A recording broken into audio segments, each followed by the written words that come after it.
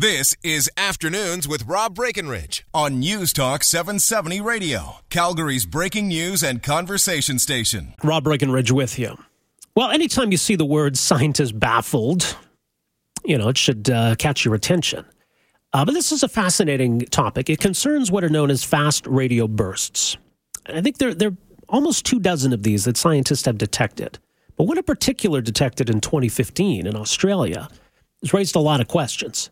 So a new paper that's been published on that FRB basically raises even more questions. As turns out, from where this burst came from, the direction of the sky it came from, we probably shouldn't have been able to see it. Yet we did. Now, there are all kinds of theories as to what causes these fast radio bursts, where they're coming from. I mean, the bottom line is, at this point, we don't know. All right. Well, I want to bring into the conversation someone who knows a lot about this subject. I'm very pleased to welcome to the program Professor Abraham Loeb, who's a Frank B. Baird Jr. Professor of Science at Harvard University, Chair of the Harvard Astronomy Department, Founding Director of the Black Hole Initiative, Chair of the Breakthrough Starshot Advisory Committee, Vice Chair of the Board on Physics and Astronomy with the National Academies. Avi, great to have you with us here. Welcome to the program. My pleasure. Thank you. Okay, so what does this new research tell us about FRBs, or this one in 2015 in particular? Yes, so fast radio bursts are brief flashes of radio waves that last for about 1,000th of a second, and there are thousands of them every day across the entire sky. This particular burst appears to be repeating. The source keeps coming back again and again, and also it was identified. Thanks to the fact that it repeats, we could localize it. So it was identified to be hosted by a small galaxy at a great distance, a billion light years away. And so that's the only thing we know. We know that there is a source for this particular one that keeps repeating, so it cannot be associated with a cataclysmic event where the source explodes and disappears. Right. It must be a source that maintains its activity over an extended period of time, by now several years, and it's at a great distance, and the radiation is very bright. It's equivalent to the amount of power that is intercepted by the Earth from the sun in radio waves, and moreover, it's extremely bright. If you had to produce it with a certain temperature, heating an object to some temperature, it would be 10 to the power 36 degrees. It's extremely bright. And so one way to generate such a very high brightness is by for example, having a very compact star, a star as massive as the sun, but as small as a large city, 10 kilometers in size. These are called neutron stars. And on the surface of such a neutron star, if there is a very strong magnetic field, in principle, you can generate a very powerful radiation. We haven't seen anything like that before. These kinds of sources are tens of billions of times more bright than the brightest radio sources that we have seen associated with neutron stars. So it's very puzzling.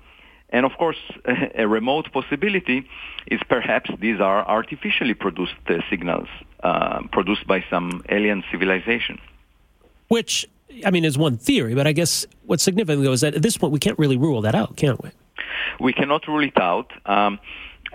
We just need more data. So, as you said at the beginning, we have a couple of dozens of fast radio bursts, but there are thousands of them every day across the sky. And with new telescopes coming online, we should be able to have a much larger sample and get more information about them.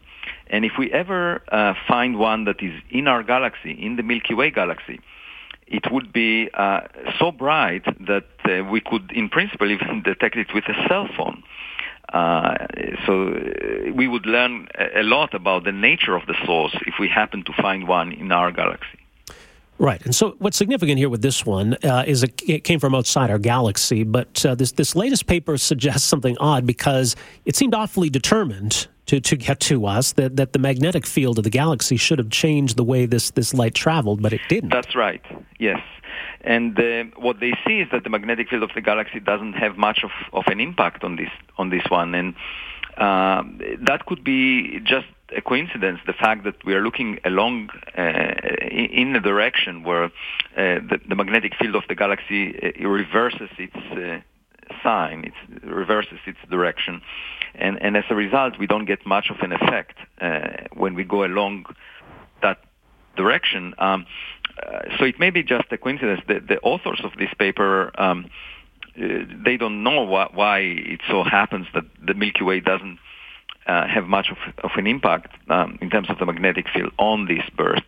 But one thing that people noticed in the past is that we seem to miss some fast radio bursts in the direction of the Milky Way.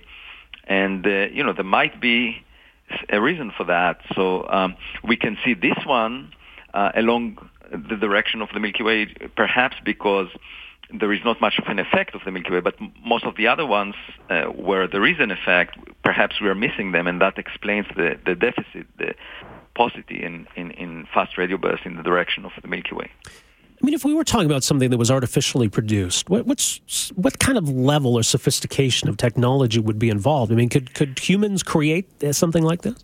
Yes. So I actually wrote a paper on this subject with a colleague of mine, Manas Willingham, and we basically tried to estimate what's needed to produce the brightness of fast radio bursts.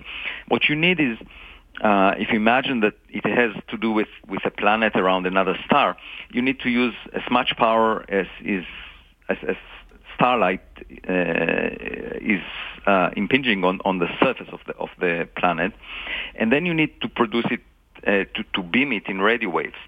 And one possible reason for a civilization to do that is to propel a spacecraft using light. There is a technology called light sails, where one is using light in order to push on a sail, just like a sailboat that is being pushed by a wind, where the air atoms are bouncing off the sail and pushing it. In this case, it's the particles of light, the photons, that are bouncing off the sail. And in principle, one can reach very close to the speed of light using this technique. And if one goes through the numbers, one finds that actually the best frequency to operate in is in radio waves. If you want the spacecraft not to accelerate too much, to have roughly an acceleration of 1 g that we have on the surface of the Earth. If there are living creatures there like humans, you don't want to accelerate them too much. And it turns out that radio waves are the best way to do it. And we went through the numbers, and it looks, in principle, possible if the civilization is very advanced. Basically, if our civilization wanted to do that, we would need to cover a significant fraction of the surface of the Earth with photovoltaic cells, using the energy coming from the sun, and then taking that energy and beaming it in radio waves on a sail and pushing a giant spacecraft close to the speed of light. Now, we are not at that level at all. We are just starting to contemplate right now this technology of light sails, but with a much lighter spacecraft that weighs roughly a gram. This is called the project Starshot, and I'm involved in that project. And that's the reason that I thought about this possibility. But, this is a complete hypothetical possibility at this point, because we have no reason to believe that the signals are artificial. Right, at this point. So what might we need to see then in the future that might at least point us in that direction? Yeah, so there are several characteristics that would make it look as if it's artificial and not natural. For example, if you look at the frequency of the signal, and you find that it has some peculiar patterns, that the signals are concentrated at some particular frequencies that one cannot explain naturally, or if you see that the signal is very brief in time, much shorter than 1,000th of a second, it would be really difficult to produce it naturally. Basically, getting more information about the fast radio bursts would help figure out whether they are natural or artificial. And it's one of these situations that are quite rare in astronomy, where we look at the sky, we see something that we don't understand. And it's like a detective story. We need to collect more clues and not have a prejudice. If you look at the history of astronomy, you find that many of the mistakes were made because people had prejudice. We thought that the sun moves around the Earth, and that prevented progress for a long period of time. And so the best approach is basically to be agnostic about the origin and just collect more data. Well, it's fascinating stuff. Professor Loeb, we'll leave it there. Thank you so much for making some time for us here today. Great insight. My pleasure. Appreciate Thank it. you. All right. That's Avi Loeb, Professor of Science, Harvard University, Chair of the Harvard Astronomy Department, Director of the Institute for Theory and Computation, Chair of the Breakthrough Starshot Advisory Committee, Vice Chair of the Board on Physics and Astronomy, the National Academies. It could go on, but that's an impressive CV, as they say. So, yeah, and we spoke to him a while ago when he published that paper, the idea of, light sails as something that could possibly explain these fast radio bursts. But it's a fascinating theory, and who knows, maybe it's wildly speculative, but what's so fascinating about it is it at least matches up with the data. It's a plausible explanation. And at this point, all we've got are basically guesses.